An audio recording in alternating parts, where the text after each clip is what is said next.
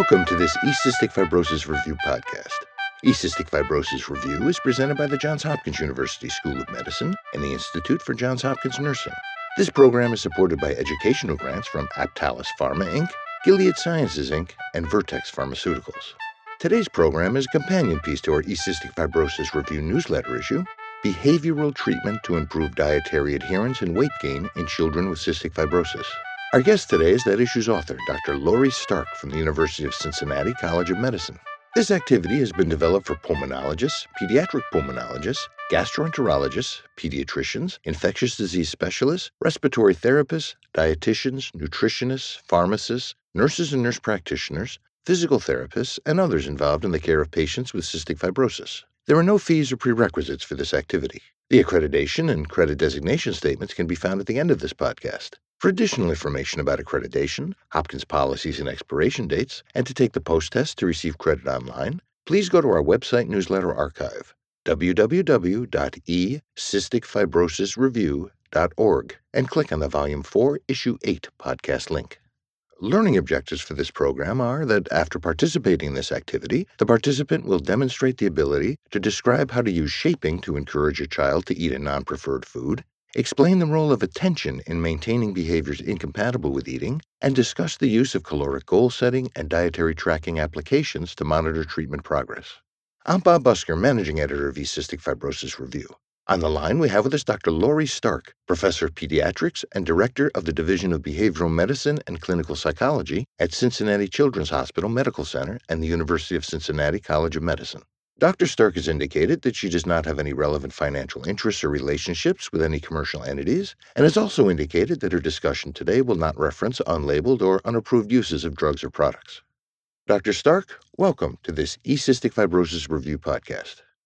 Thank you. It's nice to be here. The behavioral, nutritional, and educational interventions you discussed in your newsletter issue, Doctor, they lead me to start out by asking you a very general question, and that's, why is it so difficult to achieve the CF dietary recommendations with children?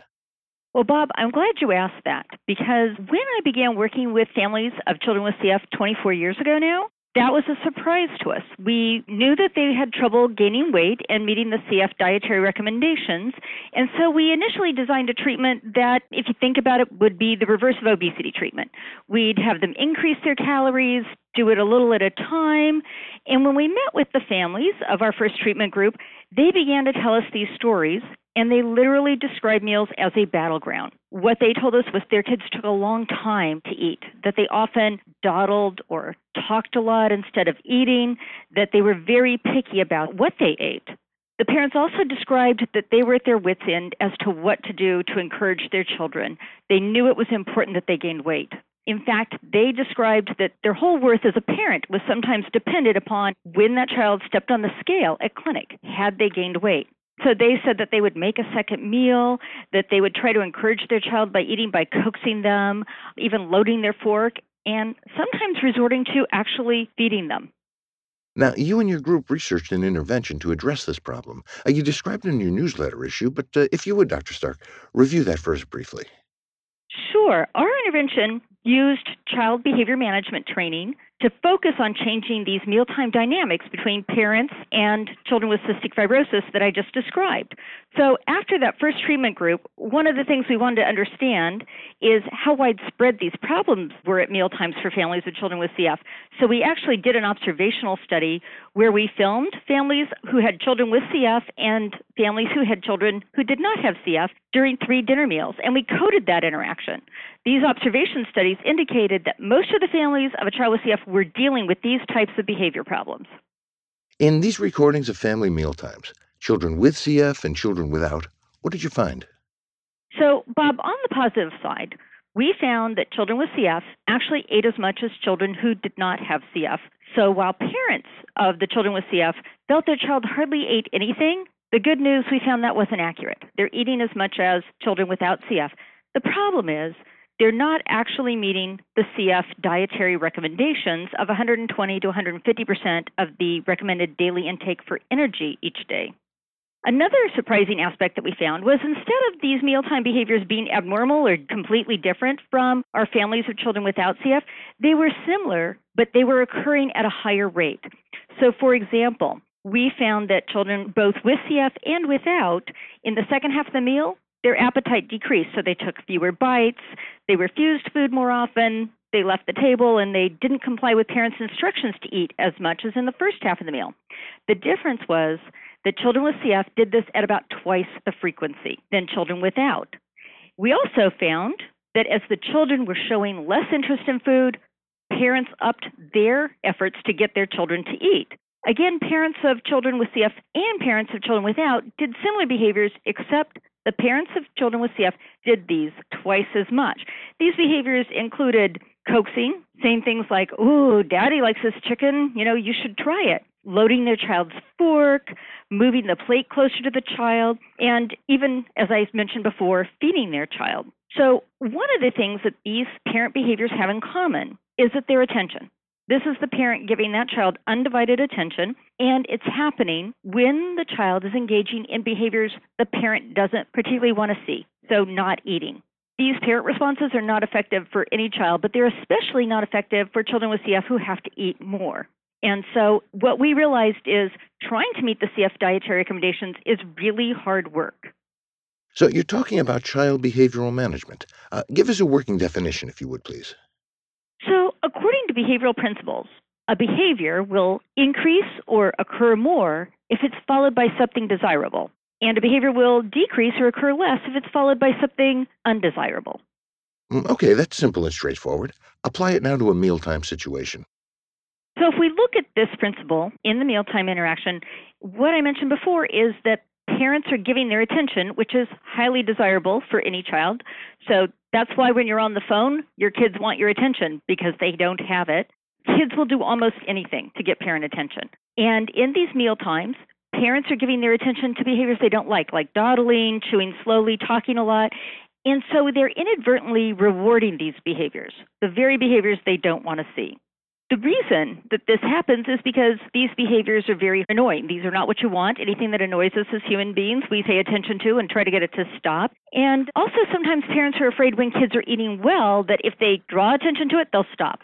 So they tend to ignore the behaviors they like, which is just the opposite of what we want. We believe that because children have to eat more than children without CF, this often means going beyond that feelings of satiety, and it's extra work. And so in order to get your child to eat more, we think we have to equip parents of children with CF with extra skills to overcome these behaviors. So in behavioral treatment, we reverse this interaction pattern. We actually teach parents to use their attention to their advantage and to maximum effectiveness. We take advantage of the fact that children with CF do eat and typically eat well at the beginning of the meal, and have parents capitalize on that and build momentum by praising the eating behavior, especially anything they find that's desirable or a weakness for their child. So, for example, if a child is usually sort of slow to come to the table or start eating, they might praise them right away. "Oh, I like the way you're sitting at the table. You got started right away." Children who are slow eaters, you can even say, "Nice job taking one bite after another." You can even integrate these praise statements into regular dinner time conversation. So you can make sharing your day contingent upon your child eating, saying things like, "Wow, since you're eating your dinner so well, let me tell you about what happened to me today." What about the other side of that, withholding attention? The hardest part about the behavioral intervention is really teaching parents to withhold their attention for behaviors incompatible with eating, like if the child's talking a lot and not taking bites, or complaining about a food, or if a child sometimes is just sitting at the dinner table doing nothing. The typical parent response to these types of behaviors is to issue a command, something like, "Okay, stop just sitting there and start eating." It's very hard for parents to say nothing because these behaviors are annoying and because parents often feel uncomfortable ignoring.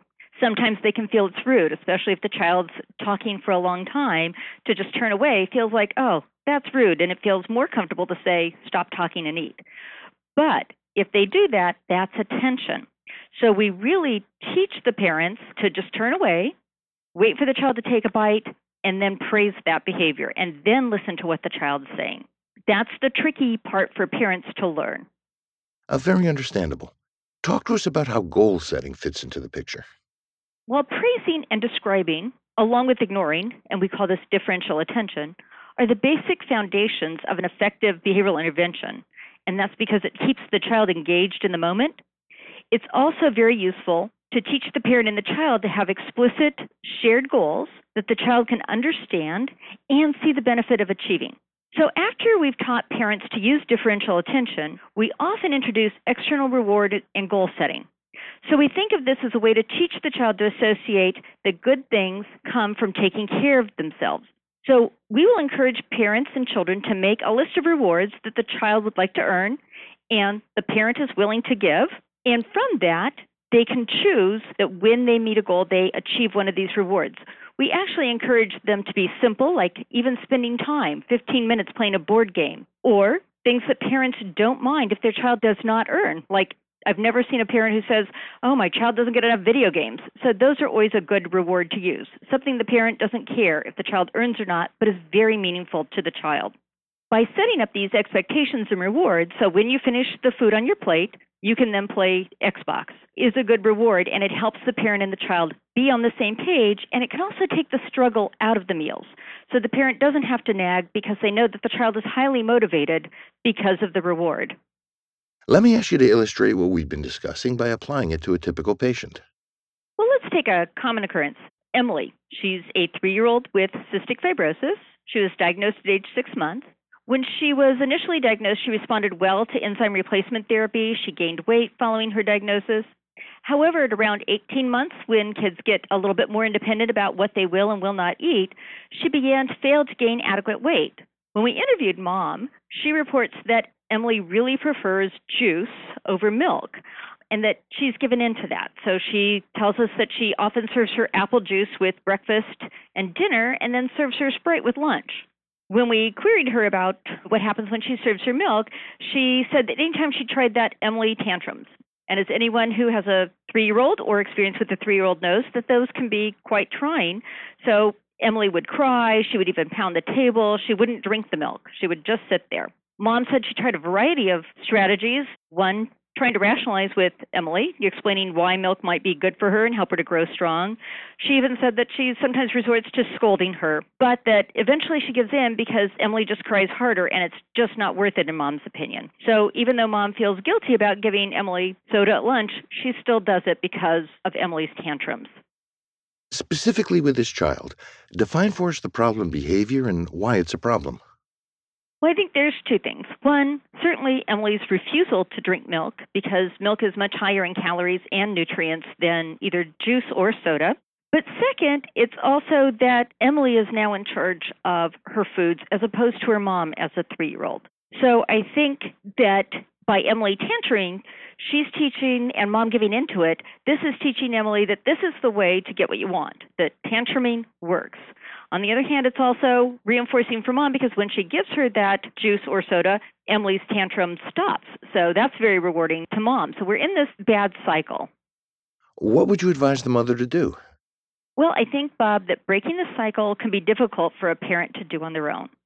So we'd want to support Emily's mom, and we'd want to do it slowly. And by that, I mean that we'd want to break it down into small steps. In this case, we could set the first step as perhaps Emily taking 1 sip of milk. And in return for drinking that 1 sip of milk, she can earn her juice or her soda. In that way, it might not be worth a full tantrum if you just have to do 1 sip in order to get the reward that you want, in this case, using the juice as a reward for the behavior that Mom wants, which is drinking the milk. Mom would have to ignore Emily if she tantrumed and wait until she took a drink of milk. So when Emily does this, Mom would have to jump on it immediately and praise Emily, saying things like, oh, good job, you took a drink of milk, now you can have your juice. And because this is such an ingrained behavior, we probably don't want Mom to do this during meal times because it could ruin the whole meal. So we would probably set up small practice times of where Emily can earn a small amount of juice for taking a sip of milk. Now, once we've taught Emily that she earns the juice by drinking her milk, we can then increase the amount of milk we require her to drink. So it starts out as a sip. After she's doing that without tantruming, we can increase it to 2 sips, 3 sips, until then we are having her drink 1 and then 2 ounces of milk. Once she routinely will do what Mom asks, then you can serve it at meals. And we'll return with Dr. Lori Stark from the University of Cincinnati College of Medicine in just a moment. Hello, I'm Megan Ramsey, nurse practitioner and clinical coordinator for adults at the Johns Hopkins Cystic Fibrosis Program at the Johns Hopkins University School of Medicine. I am one of the program directors of Cystic Fibrosis Review. These podcast programs will be provided on a regular basis to enable you to receive additional current, concise, peer-reviewed information through podcasting, a medium that is gaining wide acceptance throughout the medical community. In fact, today, there are over 5,000 medical podcasts.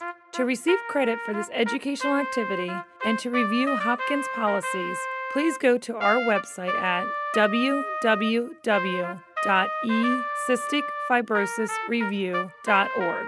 This podcast is part of Cystic Fibrosis Review, a bi-monthly email-delivered program available by subscribing. Each issue reviews a current literature on focused topics important to clinicians caring for patients with cystic fibrosis. Continuing education credit for each newsletter and each podcast is provided by the Johns Hopkins University School of Medicine for physicians and by the Institute for Johns Hopkins Nursing for nurses. Subscription to Cystic Fibrosis Review is provided without charge, and nearly 1,000 of our colleagues have already become subscribers. The topic-focused literature reviews help them keep up to date on issues critical to maintaining the quality of care for their patients. For more information, to register to receive Cystic Fibrosis Review without charge and to access back issues, please go to www.ecysticfibrosisreview.org. Welcome back to this Cystic Fibrosis Review podcast. I'm Bob Busker, managing editor of the program. Our guest is Dr. Laurie Stark from the University of Cincinnati College of Medicine, and our topic is behavioral treatment to improve dietary adherence and weight gain in children with cystic fibrosis. We've been talking about how to apply child behavioral management techniques to specific mealtime problems. So to continue our discussion, let me ask you to bring us another mealtime situation, Doctor. Sure. Let's talk about a child that's a little bit older. Jane is a 10-year-old. She was diagnosed with CF at age 2 years. She's always been small for age and is currently at the 10th percentile weight for age. Mom describes Jane as a very picky eater. She states that she's never hungry for breakfast on school days and only eats a limited variety of foods. Her mother also reports that she used to force Jane to eat breakfast, giving her 2 or 3 choices, making a second meal. She tells us that Jane prefers to watch TV before school instead of eating, and they also have some problems at dinner. At dinner, Mom reports that she only makes Jane's favorite foods, but Jane is still really slow, spends a lot of time talking, and Jane and her father get into an argument about every bite. The family, incidentally, has a rule that no one can leave the dinner table until everyone is done, and Mom reports that some meals can last an hour while everyone is sitting there waiting for Jane to finish. You've mentioned behavioral reinforcers. Would you identify for us the possible reinforcers in this particular scenario? Well, Bob, if you look at the family rule that everyone has to stay at the table until everyone in the family is done, that actually puts Jane in complete control of the family mealtime. It gives her a lot of attention. No one can leave. They all have to sit there waiting on Jane. Her father, in trying to encourage her to eat, actually gives Jane a lot of attention when she's not eating. So that's another form is Dad's attention. And finally, Mom only making Jane's favorite foods is really giving her a lot of control and power over the family meal, and hence is also very reinforcing. Let's look at Jane not eating breakfast or insisting on watching TV instead of eating breakfast. What behavioral strategy might be best to address that problem? Well, again, just like we talked about with Emily, we'd want to start slow, and this is called shaping, and it allows us to take small steps toward achieving a larger goal. So in this case, we want to condition Jane to eat breakfast. The first step would probably be having Mom enforce Jane just sitting at the table and not really requiring that she eat anything, but that she has to sit at the table for, say, 5 or 10 minutes, and then she can watch TV. And then she can use TV as a reinforcer since Jane prefers that over eating. As Jane cooperates with sitting at the table, that creates a family habit of sitting down at the table and carving out time for breakfast. Then slowly, and we can start with Jane's favorite foods at breakfast, requiring Jane to eat a little bit of food in order to earn TV time and gradually building that up. So if she successfully eats one bite, allowing her to then watch TV. and then increasing that. Because Jane's 10, we can probably make increased demands more than one bite, but it depends on how much the child is going to push back, that you start small and gradually build up. So then we'd continue to increase the amount of food Jane's required to eat to earn TV. Now, this family's dinner rule about no one getting up until everyone is finished. From a behavioral standpoint, what changes would you recommend? We'd actually recommend that family members get to leave when they're done eating, because that allows the family not to be held captive by Jane. It also would encourage her to eat quicker so she can leave the dinner table. We would probably want to incentivize Jane to eat a little bit quicker and at least get a minimum amount of calories in. So we could add a reward, such as, again, being able to view TV or being able to spend time doing something fun with her father as opposed to having to sit at the table and be scolded. And we'd want to set a limit on the time spent at dinner. So we typically advise families to set a limit of 20-25 minutes. For most people, whether they have CF or not, your stomach sends a signal to your brain that you're full after 20 minutes, no matter how much you've eaten. So having a child sit there for too much longer after the 20 minutes is really not going to accomplish getting more calories in. So we encourage families to set a 20-minute rule and to offer a meaningful reward, often some one-to-one time doing something fun with a parent for meeting their calorie goal within the 20 minutes. In this way, Jane's dad can back off from nagging her because he knows he has the ultimate reward and motivation for her. And then by giving attention to her for eating in the form of praise, they can also build up their relationship and make it more positive and make the family meal more positive.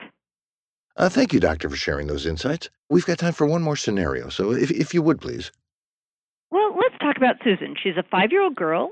She lives with both her parents and has 2 older brothers. She's classified in the at-risk category for nutritional status, according to the CF Nutrition Consensus Guidelines. Her father is really concerned about her welfare. He has a lot of concerns about CF and Susan dying early, and therefore he is not comfortable punishing her in the same way that he is her brothers for just basic behavioral infractions. Susan's mother is concerned about her growth and mentions in clinic that she'd like ways to increase her calorie intake, but she doesn't have any concern about Susan's behaviors at mealtime. She's really just worried about her weight. Okay, this is a very different case, isn't it? Here's a family not reporting any mealtime behavioral problems, but the mother is asking for ways to increase her daughter's caloric intake. How would you advise her? Well, I think a good first step would be to work with the mom to get a baseline of how much Susan eats in a day. So we'd ask Susan's mom to keep a 7-day diet diary in order to do this. Now, it used to be that families would have to record it on paper, look up calories, do the math, how many calories did this amount of food take? But there's a lot of applications out for smartphones like MyFitnessPal or Lose It that can make this process much easier for families. So, for example, if some applications like MyFitnessPal can even scan the UPC barcodes and put it right in the application. So it makes it very easy to track. By sharing their password with the dietitian at the CF team can go in and look. They can see what foods they've eaten, they can see what their calories are, and based on that, they can set a reasonable calorie goal that would allow Susan to gain weight. So they can bump it up 25%, or they can look to see where that 120, 150% intake would be for Susan's age, and then they can work together to set that calorie goal, divide it by 3 meals and a couple of snacks, and work on identifying what's the easiest meal. So in our treatment studies that were reviewed in the newsletter, we always start with snack because most families don't take advantage of that. They're not thinking about snacks. They're really focused on the meals, so there's lots of opportunities, and you can spread it across the day. But for some families, it's easier to start at breakfast or at lunch. So you can let the family identify what meal they'd like to start at, and just start there with increasing the calories at a little bit. So based on that, what specific ideas might work for this patient? Well, once you've identified which meal you're going to work on, the dietitian can actually go into the diet diary and personalize the information. So, for example, if Susan already drinks whole milk, a suggestion could be made to add 2 tablespoons of a flavored syrup, like chocolate syrup or strawberry syrup, to increase the calories of milk. When you're starting with snack, it's always a good idea to identify at least 2 occasions, so after school and before bed, so that you're not giving too much food at any one meal. Also, while more calories seems like it's always better, we'd also advise Susan's mom not to exceed the calories that we set for meals. So we don't want to overwhelm either Susan or her mom. So we want to start slowly and just really pace it. About a week after you've focused on whatever that meal is, whether it be snack or breakfast, then you can proceed to another meal. So if we typically start with snack, then we go to breakfast. After that, we usually wait an extra week before we proceed on to lunch and then on to dinner. That way it gives the child a chance to adjust to the increasing calories, not be too overwhelmed, and the family a chance to not have to change everything at once. So we also would advise mom to continue keeping the calorie count or the food diary on whatever tracking system they've decided so that we can see the change and make sure that they are achieving it. A final question on this patient, doctor. Is there a chance that making these changes might actually create mealtime behavioral problems? Well, Bob, it depends on the child. They may not develop at all because the child is a good eater and just is not being given enough calories or thinking about how to get those hidden calories in. On the other hand, if the parents have never had an expectation or tried to increase the calories, the child could become a little resistant. So in that case, we would just go back to some of the other things that we've described before, which is perhaps providing a reward for eating a particular meal or for meeting the calories throughout the day. Again, those rewards can be simple, such as earning video time, earning time with a parent, being able to pick out an activity the family does, those types of things. Dr. Stark, I want to thank you for bringing us these scenarios and for today's discussion. Let me ask you now to look into the future for us, if you would, and talk about the next steps in improving dietary adherence. Bob, one challenge that has plagued us is how do we make these behavioral treatments available to CF patients across the country? Many of our CF centers do not have a behavioral pediatric psychologist, such as myself, readily available. And so it's been difficult for CF centers to provide this level of care or intervention. So one of the things the CF Foundation has given us funding to create a web-based version of our behavioral intervention, and we've just been testing it, and it's looking like it has some promise. So we're really excited about that. It has a dietary tracking app that interfaces with the web intervention so the families can see what progress they're making. It allows them to identify foods they'd like to try with their child, gives them tips on how to increase the calories, and it also introduces these behavioral concepts and gives videos and shows cartoons to get these behavioral strategies into the hands of families who need them. We're hoping that we can partner with the CF Foundation once we've tested it and seen if it's effective and have it available to families all across the country in CF centers. Thank you, Doctor. To wrap things up, let's review the key points of today's podcast in light of our learning objectives. So to begin, using shaping to encourage a child to eat a non-preferred food. So an example of shaping was in our case studies when we talked about taking a bigger calorie goal and breaking it down into smaller steps. So taking that calorie goal and dividing it across 3 meals and snack, and only working on one of those meals at a time. Instead of saying, let's increase you by 500 or 1,000 calories a day, we really just say, let's just increase 200 calories at breakfast. And our second objective, the role of attention in maintaining behaviors incompatible with eating. Well, Bob, as we discussed, children will do almost anything for their parents' attention. So in behavioral intervention, we use this to our advantage by teaching parents to use their attention to reward their children for eating and to withhold their attention in order to motivate their child to eat when they're not eating. And finally, the use of caloric goal setting and dietary tracking applications to monitor treatment progress. So, Bob, it's really important for parents of children with CF to have a stopping point. One of the things we see over and over, and the reason the parents do these behaviors like continuing to sit at the table for an hour, is that more food feels like a better goal than less food. But if you say, this is how many calories you need, and you can stop here, then the parents can end the meal feeling successful. So we think it's really important that you have a calorie goal for the day, divide it by the meals so the parents can stop. The only way you know if you're successful is by tracking that. So we'd advise that parents track that when they're trying to increase the calories that their children consume. This also teaches them what foods are high in calories and which ones would be good and get the most calories per bite. Dr. Lori Stark from the Cincinnati Children's Hospital Medical Center and the University of Cincinnati College of Medicine, Thank you for participating in this Cystic Fibrosis Review podcast. Bob, it has been a pleasure. Thank you so much for having me. This podcast is presented in conjunction with Cystic Fibrosis Review, a peer-reviewed CME and CNE accredited literature review emailed monthly to clinicians treating patients with cystic fibrosis. This activity has been planned and implemented in accordance with the essential areas and policies of the Accreditation Council for Continuing Medical Education through the joint sponsorship of the Johns Hopkins University School of Medicine and the Institute for Johns Hopkins Nursing. The Johns Hopkins University School of Medicine is accredited by the Accreditation Council for Continuing Medical Education to provide continuing medical education to physicians. For physicians, the Johns Hopkins University School of Medicine designates this educational activity for a maximum of 0.5 AMA PRA Category 1 credits. Physicians should only claim credit commensurate with the extent of their participation in the activity. For nurses, this 0.5 contact hour educational activity is provided by the Institute for Johns Hopkins Nursing. Each podcast carries a maximum of 0.5 contact hours. This educational resource is provided without charge, but registration is required. To register to receive Cystic Fibrosis Review via email, please go to our website, www.ecysticfibrosisreview.org. The opinions and recommendations expressed by faculty and other experts whose input is included in this program are their own.